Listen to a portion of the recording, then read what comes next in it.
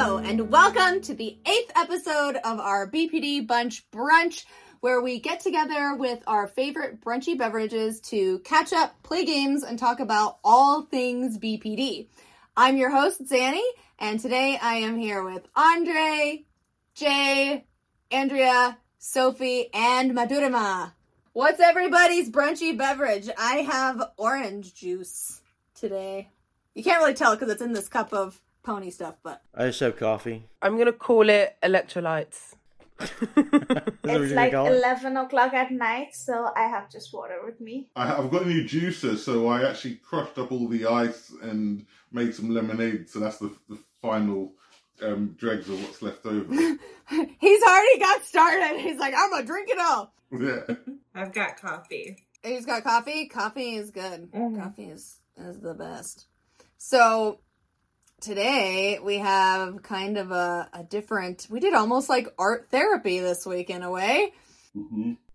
Everybody has brought their artistic interpretation of what chronic emptiness is. So, does anybody want to go first? I'll go first. Go on, sir. Right. Here we go. I love it. Is that like a tornado slash black hole slash whirligig? Right. Hoover, tornado, black hole. Just swallow me. I don't want to be here. I'm right at the bottom fighting to get up. Oh. Yeah. Right there. There's some arrows pointing down as well. So the blob's there. And yeah, I'm just right at the bottom. There's a few arrows going up because that's the way I do want to go, but I don't know how to get there because all of these arrows are just sending me down into this just swallow Hoover sucky thing. So that's very relatable. That's very me. Relatable. Swallow Hoover sucky thing. Next time I feel myself being swallowed by the void, I'm going to think of that and feel instantly better. I'm not quite down here today, but I'd say I'm about here. Oh, yeah. Oh, yeah. You can always use that like as a chart for yourself. Like, where is Sophie today? I was really thinking that, like a thermostat of sorts. Mm-hmm. Yeah. So does that mean there's always some amount of emptiness there for you? Yeah, big time. Yeah, I kind of have like a on and off switch. It's either I feel really empty or really happy. Yeah. I'm quite emotional at the moment, so let's move on. It was very good. I liked it. Thank you. Like it. I kind of expected everyone to have like really abstract things, and I actually really like that yours is like clearly identifiable, because what I did was extremely abstract. I love that. Bring it on. Well, I guess I'll just go. Yeah. Wow! Oh, wow. Wow. I like all those colors. What's your going card? on there then? So it was supposed to be darker, and the vision I had in my head was sort of like, almost like space in a way, because space is a void. It was supposed to be very dark with just like hints of color, but I couldn't get like the dark colors to be as dark as they were supposed to be. So it kind of turned more into a little bit more colorful, but shapeless a little bit, I think, is sort of what I was going for. That because for me, feeling empty, there's definitely this void, but it's also a detachment from everything else. Also, chronic emptiness to me is just this void, and also this just sense of not being tethered to anything, and directionlessness and purposelessness, and yeah. Well explained. I must say though, Zanny, your depiction of emptiness actually made me really happy because it's just got colour. So even when you're sad, you're full of colour. That's promising. That is very It looks like being inside of a car wash. Wow. Which, if you've ever gone through a car wash on your own, it's, I don't know, there's a lot of time for introspection there, you know? You're sitting alone in your car, you're completely isolated, all you can hear is the blah, blah, blah, and you got all these colors and everything, and it can be it can be very overwhelming, and it can really make that emptiness echo. It resonates with me a lot. Yeah, the car wash image. It's funny, I haven't been in a car wash in a really, really long time, but there's something about it. Like, especially because, like, when you, depending on which machine you go through, there's that feeling of sound, where, like, the sound feels like it's pushing in on you. The air pressure is just, like, and I think that is very closely related to that sensation of emptiness. Oh, I thought I was being weird. Yeah, everything that I say that's weird, you guys are like, yeah, I can relate to that, and I'm like, are they pranking me? So everything that you say that you think's weird, I'm sat here thinking, I'm glad he said it out loud. Actually, can I show my thing while I'm monopolizing conversation? Yeah. Don't laugh now. Be prepared, stunned and amazed at my childish. So this is my little childlike drawing of emptiness. Wow, so I love that. So good. I really love that. Funny. I love how you drew the space analogy. Is so good. Yeah, and if you see the little tether that's basically keeping me attached to the world, that very thin umbilical cord-like thing. It's and I've used this image quite a lot in a lot of my Instagram stories. It's a recurring theme of basically floating in space and not being in control, but not maybe even caring that you're not in control. And it's funny that Zanny touched on that subject with this the space, the darkness. So I think maybe she might be my long lost twin. That's why I gravitate towards her so much. But I've when I was drawing this, I felt the need to really finish everything. And I thought, well, no, that's the whole point. It's meant to be about emptiness. And that's a lot of the things that I've done in my life feel like they're not really finished completely anyway. There's always that wanting of more.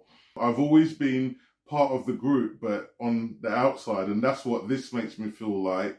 I'm part of the world, but I've always been the guy who's kind of like floating away, you know, like on the outskirts, and then I pop home every now and again like an astronaut. The emptiness and the loneliness is very much like that. It's that feeling of, I don't know why I can't identify it, but I know that even in a room of people, I still feel lonely. We were talking about it in the main episode when I said that my feeling of chronic emptiness was also kind of triggered when I was in a room full of people, because it used to hit me that how actually empty I am inside, and no matter how many people I talk to or how many people I try to connect with, I will always have this huge void inside of me, and I was just trying so hard to like fill it up with something, but I think I drew my drawing based on that only, so just gonna show it to you. So it's it's this. Wow. Oh wow. So this is like, oh my god, that's so good. I like how everybody's in color. That's powerful. That's like, I think my jaw actually dropped a little bit. I was like, yeah, me too. wow. I mean, it's like this big nothingness which is like coming out.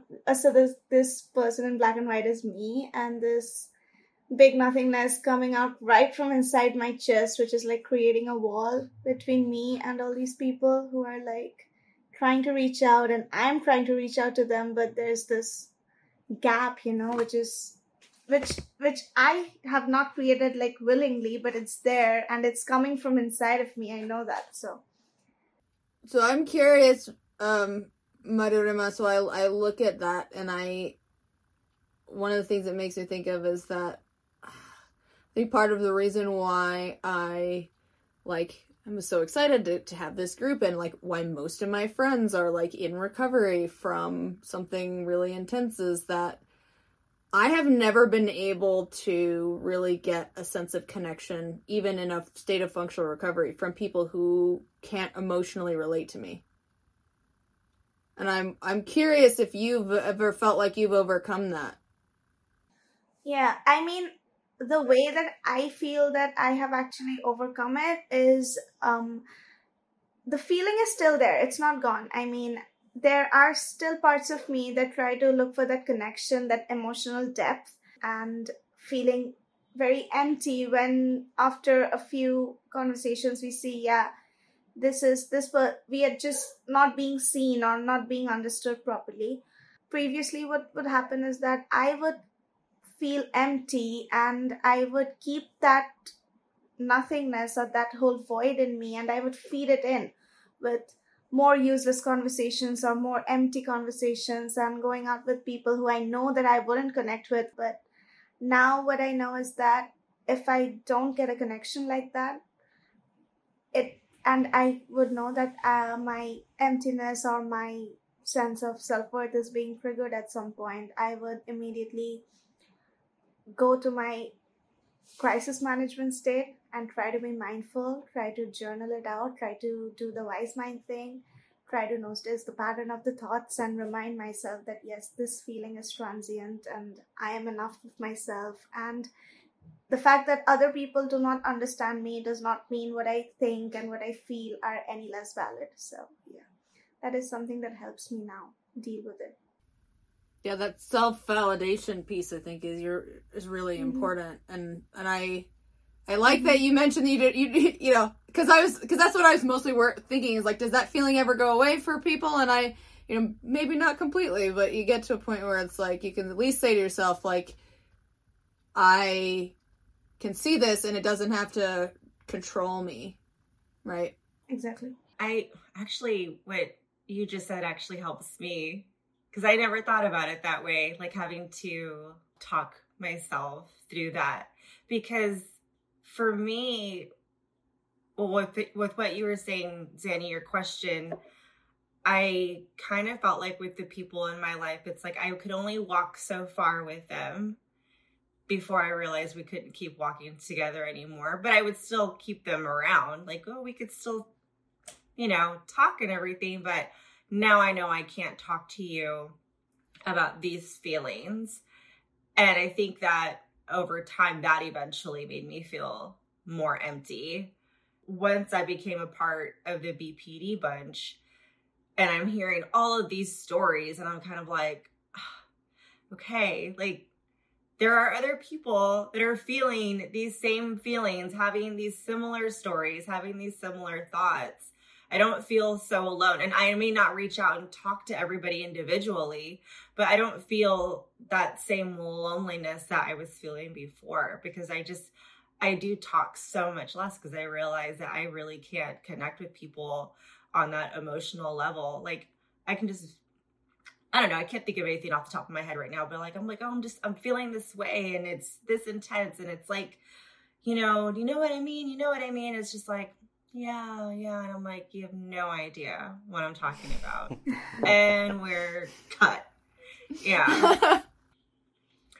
But I like that, like being able to go to like your groups and just let yourself know, like just because nobody else feels this way doesn't mean that it's wrong that I feel this way. And like, I'm okay to feel this way and I'm not alone in feeling this way. Like the self-talking is also good.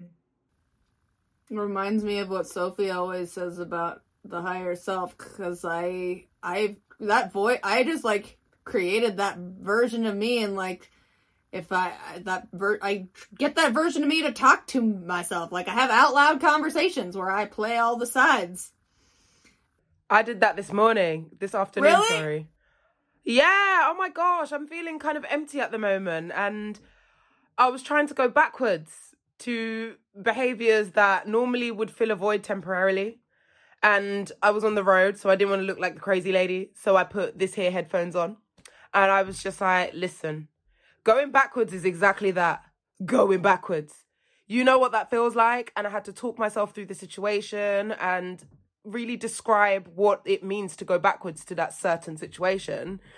And say, listen, you're walking forward right now on the road. Keep walking. Literally, figuratively, everyly, because you're trying to be your higher self. And yes, the emptiness is there, but fill it with something else. Go to the BPD brunch and talk it out, and you might feel better, you know? Yeah, so that was interesting, kind of literally having an out loud conversation with myself, which was coming from my higher self. And yeah, that made me feel a little bit better. I love that so much. That's powerful. Yeah, I was the same thing, that there was this one point in time when I used to like talk out loud to myself, because otherwise my head would be so foggy, because I could not do the talking like in my head. I had to do it out loud just to make myself listen. And I had so much judgment because of that, like self-judgment. And there was this not friend, like an acquaintance of mine, who would like I would do it while I was in class, and then I would get to hear a lot of, I don't know, gossips being thrown around that, yeah, she talks to herself and everything like that. And I remember being super embarrassed by that. And there was this one point of time in my life where I was like really, really low, and I talked about this habit with my therapist, and she was like, no, that is like a very important skill. Like, you need to have that talk with yourself, because like you at least trying to talk with yourself, it means that you're trying to talk over that BPD self, so which is important. And so there was this one time when I was again talking out loud in campus, and somebody made this comment of like, oh my god, do you have to keep doing this? And there was this one time when I snapped and I was like, shut up, it's keeping me alive. And I think that is one of the most powerful moments in my life, when I felt like, yes, I can seem like a crazy person, but like, fuck off, Kieran. I am doing this for myself. Butt out. Mind your own business. Hey. I'm sorry to inconvenience you with my whispers. Like, you can Exactly, move away from me. Right? Oh, man. I like that. That's really sweet. Whose picture we got left to see? There's one picture Andrea. missing. Okay, so this one's mine. What? Holy cow. You guys are putting me to shame now. I'm going to redo my drawing. Can you Right, see I'm it? leaving the group. Okay. I'm off. Gallery quality stuff. Amazing. So That is like a literal Oh my gosh. artistic painting. Oh my god. So I'm gonna talk about it and try not to cry. Yeah, so I had all these ideas, and then I thought of this one, and it's a picture of me, and this. Hold it back up. It's It watercolor. looks like you. Yeah, it's watercolor and Sharpie, and that's my bathroom. When I'm feeling my worst, I go to my bathroom and I sit there and I cry. And this is my interpretation of chronic emptiness. And I put a song lyric on there because music is everything. It's a song lyric by The National, and it says, sorrow found me when I was young. Sorrow waited, sorrow won. Sorrow, they put me on the pill. It's in my honey, it's in my milk. So it's like one of my favorite songs by them. But I don't know if it's because it's a small space, because it's confined, but I know when I would have like my times, I would kind of go into a corner because I felt like it was a hug. And that's kind of like where I would cry. And I wonder if that's why I choose the bathroom, because that's not the first place. This isn't the first place where I've lived where I choose the bathroom and I go and cry in there. But bathtub for me. Yeah, maybe. So I'm wondering if it's the small confined places, but yeah, so this is what I came up with. But I was actually like, oh, kind of proud of this.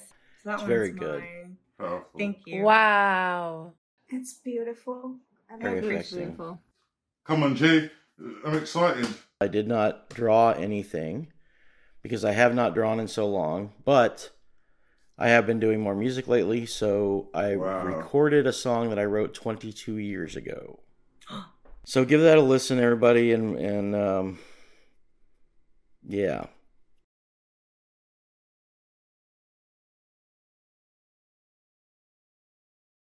I'll listen to that. I'm feeling some vibes. Do you know what? I don't know if it's meant to hype me up, but that's actually hyped me up. It's not put me in a downer. I don't feel empty. I feel. Well, I don't even know how to describe it. I love that. It was amazing. It was amazing. It. And your voice as well. It's so like voice, rustic. Man. And at one point, I wanted to like cry because I'm feeling a bit at the moment. Well, like you're like, for the rest of my miserable life, I'll feel like snow. Yeah. There's something so beautiful about that, and I think it's odd because it's one of those things that I feel like captures some of this feeling so well, because like when I was thinking about this, it's like it's color and chaos, but it also means emptiness at the same time. It's like snow is one of those things that is like, it is beautiful, and if you've ever like seen like survival never been things, trapped like, in it. Yeah, it will freaking kill you. You know? Like it's a beautiful, deadly thing. I think I hit all the aspects of it.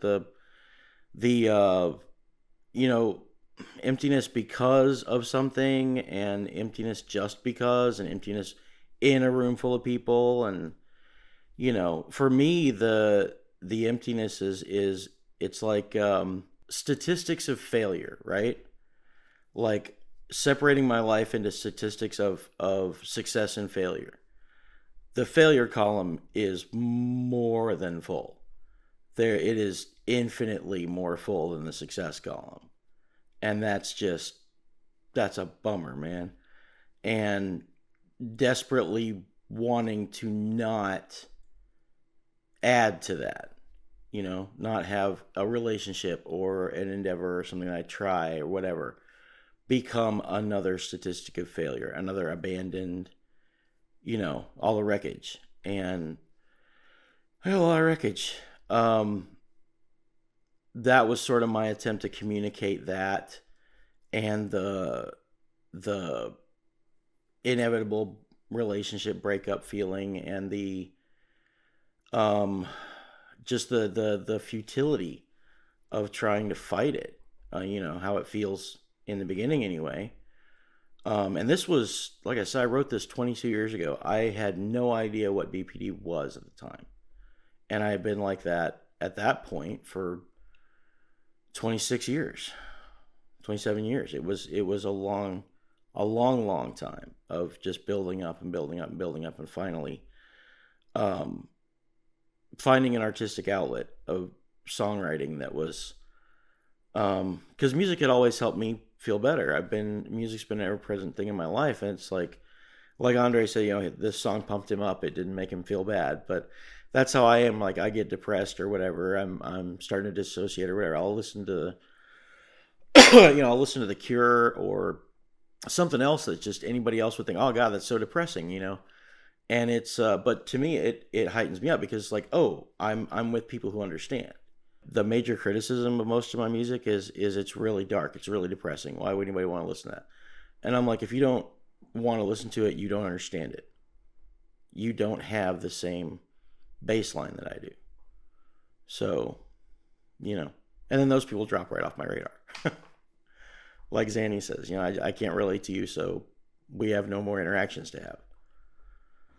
Can only walk so far. Yeah. It's not really supposed to be like hopeful or instructional. It's more just of a cry for help. That's such a cliched phrase, and it's so overused, but that's kind of what it is. It's just like, hey, does anybody else understand me? Keep crying, because it's cathartic, and put it on some, melodies and all that sort of stuff. Lovely chords. And let's hear some more, because that was beautiful. What's your takeaway from our conversation? My biggest takeaway is that every one of us, what I saw from this is that every one of us has faced the feeling of chronic emptiness in a different way and has dealt with it in a different way. And all of those feelings and all of those coping mechanisms are valid. And I think it will be really assuring for the people who are watching this, that to know that any way they're feeling is not wrong, or just because they don't fit the definition in the book does not mean that they don't have it for real. So I think that's very important. It's sort of like a Venn diagram in a way, right? Like all of our experiences, there's the part that's very individualized, and then the aspect where, like, even though our pictures are so different, I honestly expected more abstract things because I was like, how do you even draw a picture of this? But I think I was the only one that had something really abstract. Everyone else had like an actual picture, and that surprised me because I was like, oh, wow, all these other people have a really concrete sort of outline of what this looks like to them. And that was just really, really neat that we all have this thing that connects us, and it is different, exactly like Madhurima said. And I think my takeaway is just that you can make something beautiful from that space. Even if you're still struggling with it, you can make art out of it. You know, you can turn it into something that allows you to connect with a group of people like we are here. And I think that's kind of amazing. I think my takeaway would be like to piggyback off of that, because a lot of people do say, you know, you shouldn't listen to sad music when you're sad. It's only going to make you more sad. And I can understand why a person would say something like that, especially when they're always trying to be positive. But I mean, people create. That's how they get it out. They got to get it out. It's got to come out somewhere, you know? And I think that sometimes, however the mediums are used, it's all a way to connect with others, and that's why we're drawn to it.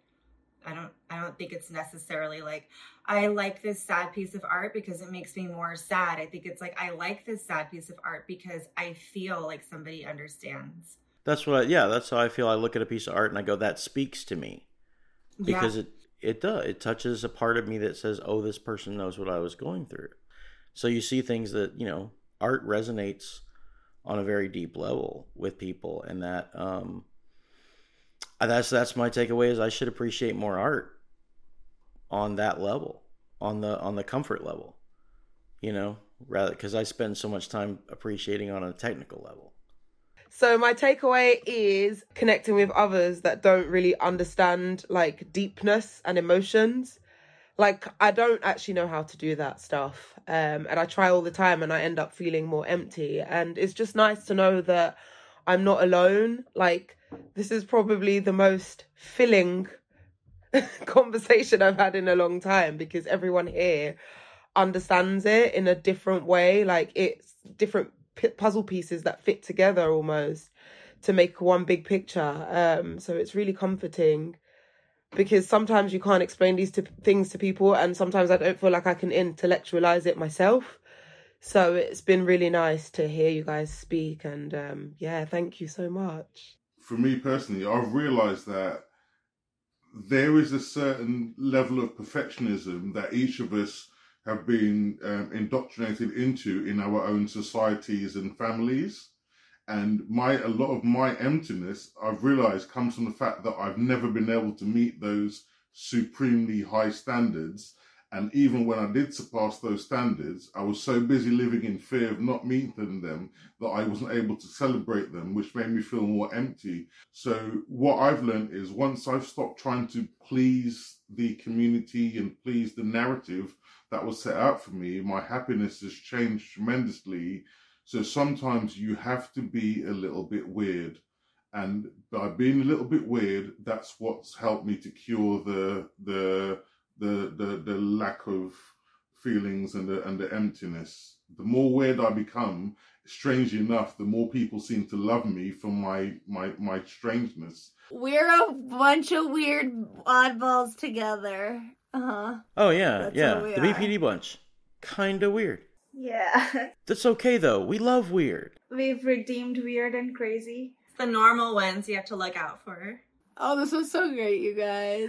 Right. Okay. Well, thank you everyone for watching. We hope you had you got something out of this episode, and we will see you again next week for our brunch episode. On anger.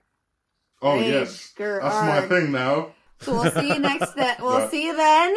And make sure you like, subscribe, turn on your notifications so you don't miss anything. Bye! Bye. Take care. Bye.